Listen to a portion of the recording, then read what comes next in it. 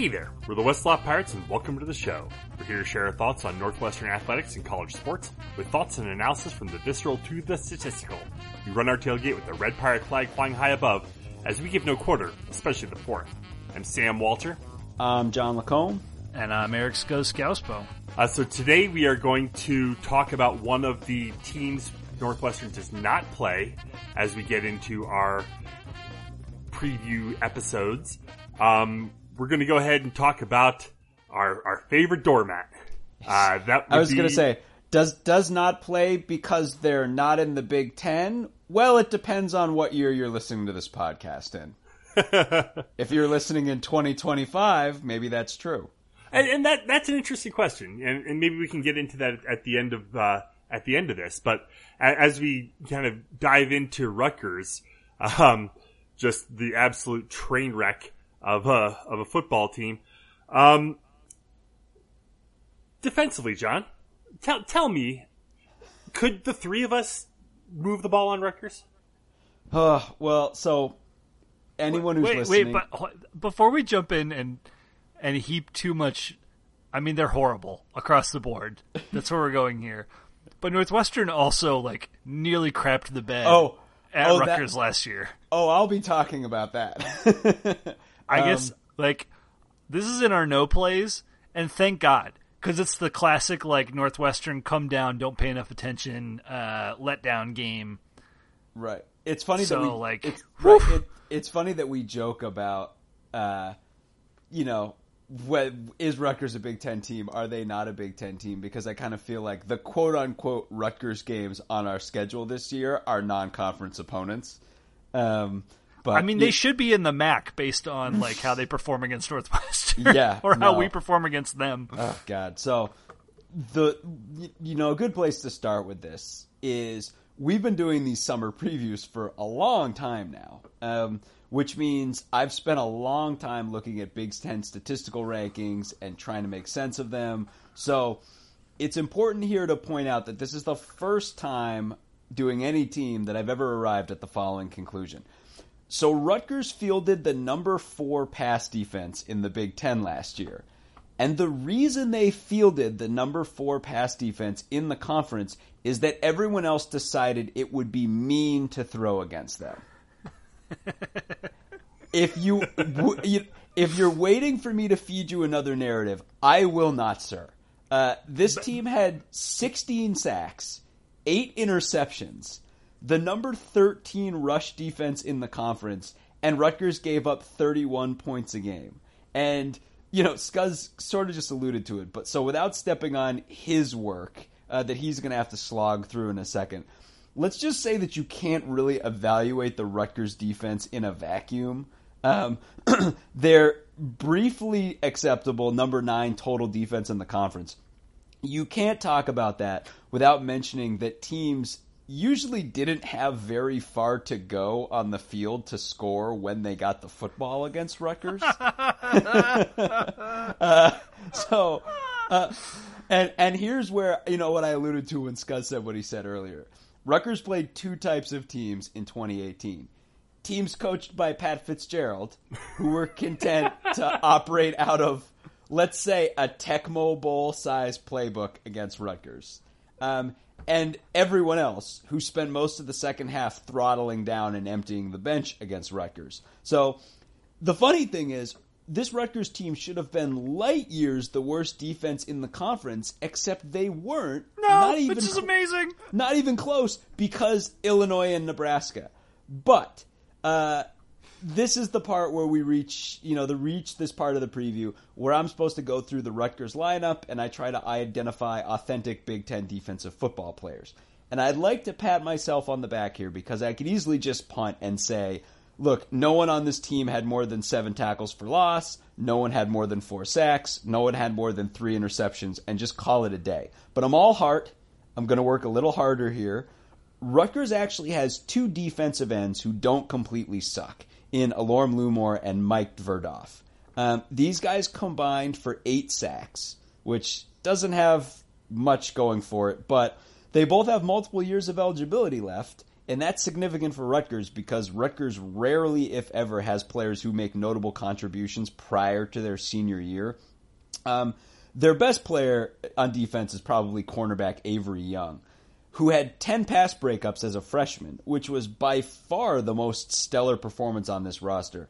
When you factor in the fact that, again, teams were too nice to throw on Rutgers that much. So when you factor that in, 10 pass breakups as a freshman, that's nothing to shake a stick at. But with all that said, that's 3 guys. I'm going to stop there with the returning players because I just don't care enough to keep going. I will also mention, though, that anyone looking for some sort of silver lining here relative to the guys I did mention need to consider that Lumore and Tverdoff are both from the Illinois school of cheating the sack stats by playing linebacker-sized guys at defensive end, which is just another way of saying that the 196 combined tackles that linebackers Trevor Morris and Deontay Roberts combined for last year were all made way downfield. This team is a rag doll up front. And in the aforementioned Rutgers tradition of guys not being relevant until they're seniors, Morris and Roberts are both graduated now. So do I care about who is replacing Morris and Roberts at linebacker? No, I do not. I should also mention Rutgers has a new defensive coordinator, and I'm not going to name him either. I will say that he told a notable college football preview that his strategy at Rutgers will include quote, getting guys to play hard. So I'm going to stand by my decision to not name him. I'll now conclude with my standard boilerplate blah, blah, blah until Rutgers is finally forced out of the Big Ten statement, and I'll say the end. Rutgers football, getting guys to play hard since 2019. Yeah, amazing. Oh, boy. Scuzz, can you top that offensively? I mean, that's a pretty low bar to surpass, but I think Rutgers offense, I mean, they bring 8 guys back from last year. Well, Rutgers offense can surpass the defense in this way. They were the worst offense in the Big Ten last year. It wasn't close. It was the worst offense at Rutgers of the last 7 years. Ooh. They averaged 13.5 points per game. Oh, God. It's crazy, Scuzz. I feel like, I've listened to you preview Rutgers for all these years, and I feel like sneakily in years past, Rutgers has had, individual guys on offense who are great athletes. Is that, well run dry? Maybe. Last year was just catastrophically bad. They've often had somebody decent at running back. Frankly, probably just the turmoil at OC caught up with them last year. You guys might recall that 2 years ago, they very strangely hired former Minnesota head coach Jerry Kill to be their offensive coordinator. He took what had been a relatively modern offense and moved it backward 40 years. Was super conservative. And as a result, they only averaged 18 points per game and just did not look great. They fired him. I don't know what happened. I don't think they fired him. I think he just sort of left. Yeah, he left, and then they brought back the guy that they had way back in the day, John McNulty, who was with the team back in the Greg Schiano era. And somehow McNulty's offense performed worse than Jerry Kill's. A lot of it's the freshman QB. We'll get to some of that, but let me wallow through these stats for a moment. 13.5 points per game overall, only 11.1 in conference. Their average game was 31-13. That was their average game. Michigan State is the only other team in the Big Ten that was below 20 points per game on offense, and they still averaged almost a touchdown more than Rutgers. So, I mentioned the freshman QB. Artur Sitkowski was just horrific. He was just awful. He threw 18 interceptions. The other QBs threw another 4 on top of that. Combined, they only threw for 5 touchdowns. They had a 5 TD to 22 interception ratio. They were minus 14 in turnover margin. This is kind of what happens when you start a freshman QB, but it's like the worst version of that. What's funny and really surprising is their offensive line was actually pretty good in pass protection. Their sack rate last year was in line with Stanford. They gave up fewer sacks overall than any of the last 6 years, and I'm talking rate, not just number. Sitkowski was below 50% completion in every single game. Only twice he eclipsed 60%. One of those games was their big win against Texas State to open the year, and the other was against... Big win. Wait for it. Illinois. Oh, God. Sitkowski lost his job late in the year, and Giovanni Rossigno took over. Now, Rossigno had been kind of in and out of the starter role over the last few years. He had a reasonable outing against Michigan State to end the season. It was not, it was not Clayton Thorson level performance against Michigan State, but it was okay. And now they're coming back. Like, Sitkowski is back, and he's presumably the guy. He's a sophomore. You hope that he's improved, right? They have added a grad transfer from Texas Tech, McLean Carter, which is just an ultra Texas name. Oh, God, yeah. He was far better than Sitkowski in extremely limited duty in Lubbock, but, at least they have some depth now because Rossigno has graduated. McNulty, is going to try to revive things again. They still have Rasheem Blackshear. John, you mentioned these players that have boosted them. I forget the running back. They had a Paul something or other at running back a couple of years ago, and then they've kind of always had like strength at the running back position. Getting decent O-line recruits out of Rutgers, and then the occasional gunslinger QB. But Blackshear comes back. He's solid. They get most of the receivers. They got, I think, three returning starters on O-line. The bottom line is it's virtually impossible for this offense to be worse than last year. Statistically, they just have to revert to the mean a little bit. They're still going to be in the bottom third of the conference, maybe in the bottom 2 or 3. I don't think they have an answer at QB. Sitkowski just was so out of his depth last year, and frankly, I think the OC might be out of his depth as well. He hadn't called plays since 2009, and now the guy is back trying to operate in a college system that's dramatically different. It's enough. I think this is going to be Chris Ash's last year at the helm at Rutgers, and I think it's going to be bad. Well, let's kind of go through the schedule here and really kind of pick this apart and see how bad it could get. They open the year with a home game against UMass. Then they travel to Iowa before getting a bye week. They're home for Boston College, at Michigan, home for Maryland, at Indiana, home for Minnesota, and a game against Liberty that I just do not understand. They're really, scraping for whatever they can get. I if understand they're scheduling Liberty. I understand why Rutgers scheduled that game. Interestingly, Phil Steele has Liberty categorically higher ranked than Massachusetts, across the board, every position group.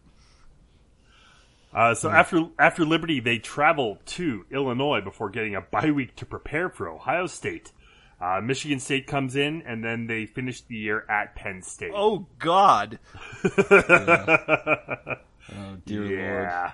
So, hey, if Artur Sitkowski, if you are listening, thank you for listening. If you are, do your best. Do your best, and then after November 2nd, just go get as high as you possibly can. Smoke all of the weed. Get suspended for the last 3 games of the year. You don't want to be out there.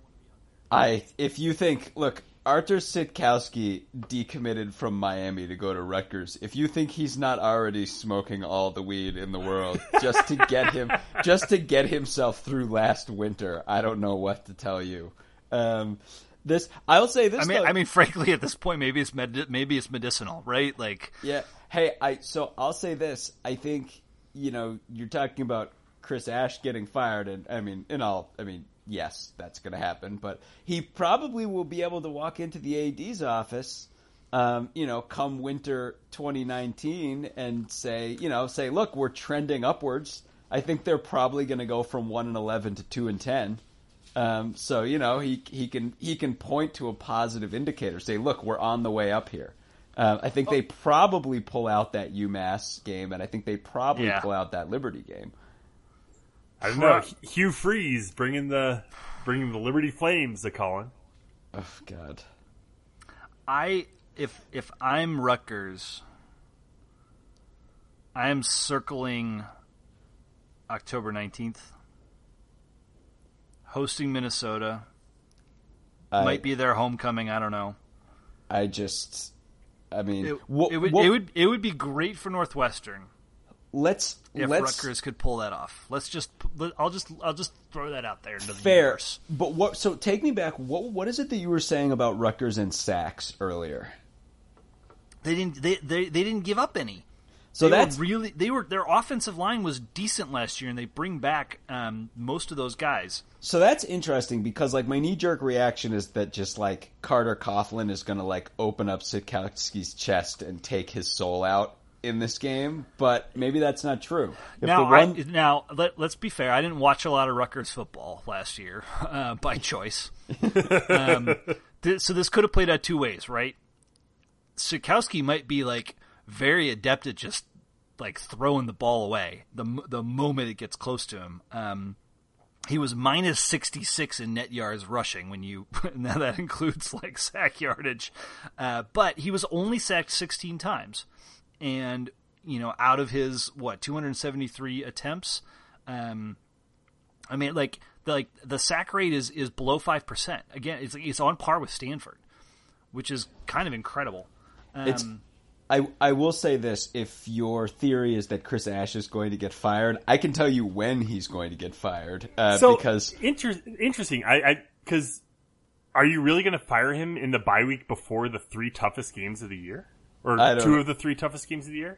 God, maybe not. At that point, I mean, it's coming. Ride it out. I mean, you don't get anything by firing him early, right? I mean, here's the thing. If he goes over in the Maryland, Indiana, Minnesota stretch, I wonder if that's when they do it.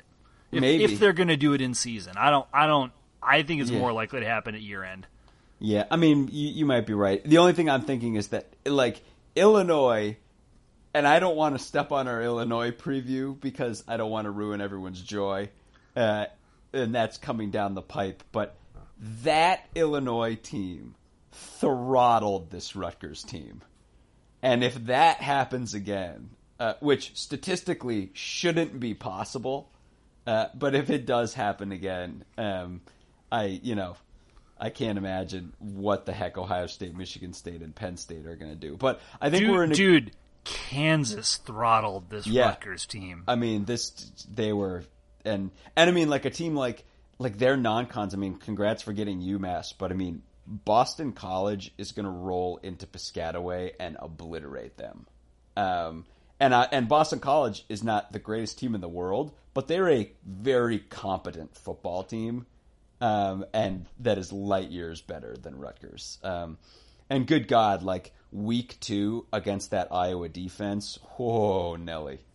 Good God. That might look like a Boston College home game too, and I hope it does, so I can tweet a picture at the jackwagon that ranked Northwestern as the 14th best fan base in the Big Ten, which is effing absurd for so many reasons. But honestly, this team got demolished by Kansas, demolished by Buffalo. If they don't get market improvement on offense or on defense, or moderate improvement on the two, that UMass is no gimme. Liberty certainly isn't a gimme. No, you're right. And again, I mean, we'll be looking for, we play UMass later in the year, so I mean, our eyes will sort of be on that Rutgers game, but you're right. I mean, really? On a Friday night or Friday whenever it is, you're actually going to spend 1 ounce of brain power watching Rutgers UMass? Let's put it this way. If that hypothetical person exists, they're the same hypothetical person that would watch Rutgers at Illinois on November 2nd, because as bad as Rutgers UMass is, when you factor in that somehow Rutgers at Illinois is a Big Ten conference football game, I can't even with that. But yeah, anyway. It's worth mentioning, like neither one of us talked about it, but there are no big recruits coming in to Rutgers. There's nothing here that we haven't like outlined, and no, I mean it's just like there's like this team 0-1-2 like this team is maybe so if they much... get lucky and jump like 3 wins, like, but that's it. It ain't going higher than that. Yeah, no, that's a stretch. Even I think that would be amazing. I mean, maybe that home that would game be amazing. that home game against Maryland or something, but I mean, I don't hold your breath for that. Maryland is the better team for sure in that game. It's funny too. Maryland. Like, I mean, like Rutgers was not good when they entered the Big Ten, but they were light years better than this team is. It's just Rutgers is just there. What year did they come in? Oh God, has it been? Was it 2013? 12 or 13? Yeah. Yeah. So I mean, in 12, I don't think it was 12. I think it was 13 because Nebraska was 2011, and Rutgers and Maryland were 2 years later. Yeah, 2 years later. So I think it was 13. So in 2013, John, you joked earlier about like the average score of their Big Ten game was 31-10. Yeah. The average score in 2013, they averaged 27 points on offense and gave up an average of 30 on defense. Yeah. So, I mean, like, they didn't suck when they came in. They just weren't particularly good. And the defense, at least, like, the defense got a lot worse, and then it, like, is back to, like, flatline with, you know, not a lot of hope based on your you know, rundown for improvement. And the offense is, like, statistically going to revert to the mean, but that mean might be 15 points a game. But you get that New York market though, because let me tell you something: New Yorkers just love that Rutgers football. Love it. We're going too long here, but I have a question about that because that's come up on a couple of our previous podcasts. Like, does the cable television in New York cannot be stupid enough to say like, "Hey, Big Ten, we're only going to put you in our deal if you have a local team."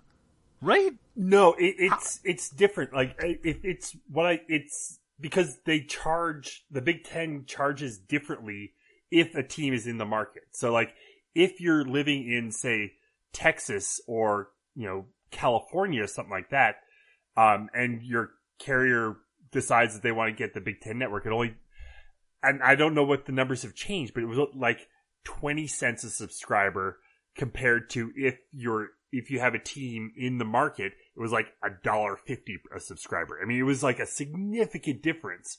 And, you know, no one outside of the Big Ten footprint gave a rat's ass. So, like, you're not going to get the Big Ten network on, like, any package in California. But now that, you know, in New York, because they have a team there, because Rutgers is part of the market, they can charge a whole lot more, and it's not for Rutgers. It's for all of the Big Ten alumni, all the grads from, you know, Michigan State, Penn State, you know, Ohio State, everyone who went to New York.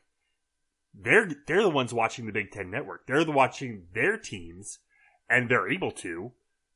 No one cares about Rutgers. They just needed that footprint so they could charge so much more in the New York market per subscriber. My reaction to that is that the Big Ten is dumb. Why did they set their pricing in that form or fashion? Why didn't they just say like, "Hey, New York TV market, you have X% of Big Ten alumni. We're going to charge you $1." Whatever. It's thank you, Sammy, though, because I have not understood that until just now that you laid it out. I know we're going to close the door on this god-awful football program in a second, but I'd just like to point out that UConn is currently looking for a home, and a straight switch Rutgers for UConn still gives us that Northeast market. It's a like for like. Oh my God, John! It's a like for like in god-awful football, and then we at least get UConn men's and women's basketball. Except we don't, because UConn left to join the Big East. So that's true. UConn is in the Big East for everything except football because there is no Big East football anymore. So it's UConn football going independent or trying to hook up somewhere else, and that's the only one that's around. John, I'm pretty sure that this is like the third most New Hampshire biased comment you've ever made on the podcast. Oh, do not think that we like Connecticut up in New Hampshire, my friend. That is not. No. Oh. All right, let's go ahead and close the book on Rutgers. Good night, Rutgers. Yeah. Thanks for coming. Thanks for showing up. Thanks for being here. We'll go ahead and leave it there for this episode. Head to our website, westlawpirates.com, where you can leave comments and questions. Look for us on Facebook and Twitter at WestlawPirates. Email the show, westlawpirates@gmail.com. Tune in next time as we give our visceral and statistical views on Northwestern athletics. And look for us in the west side of Ryan Field flying the red pirate flag because we give no quarter, especially the fourth.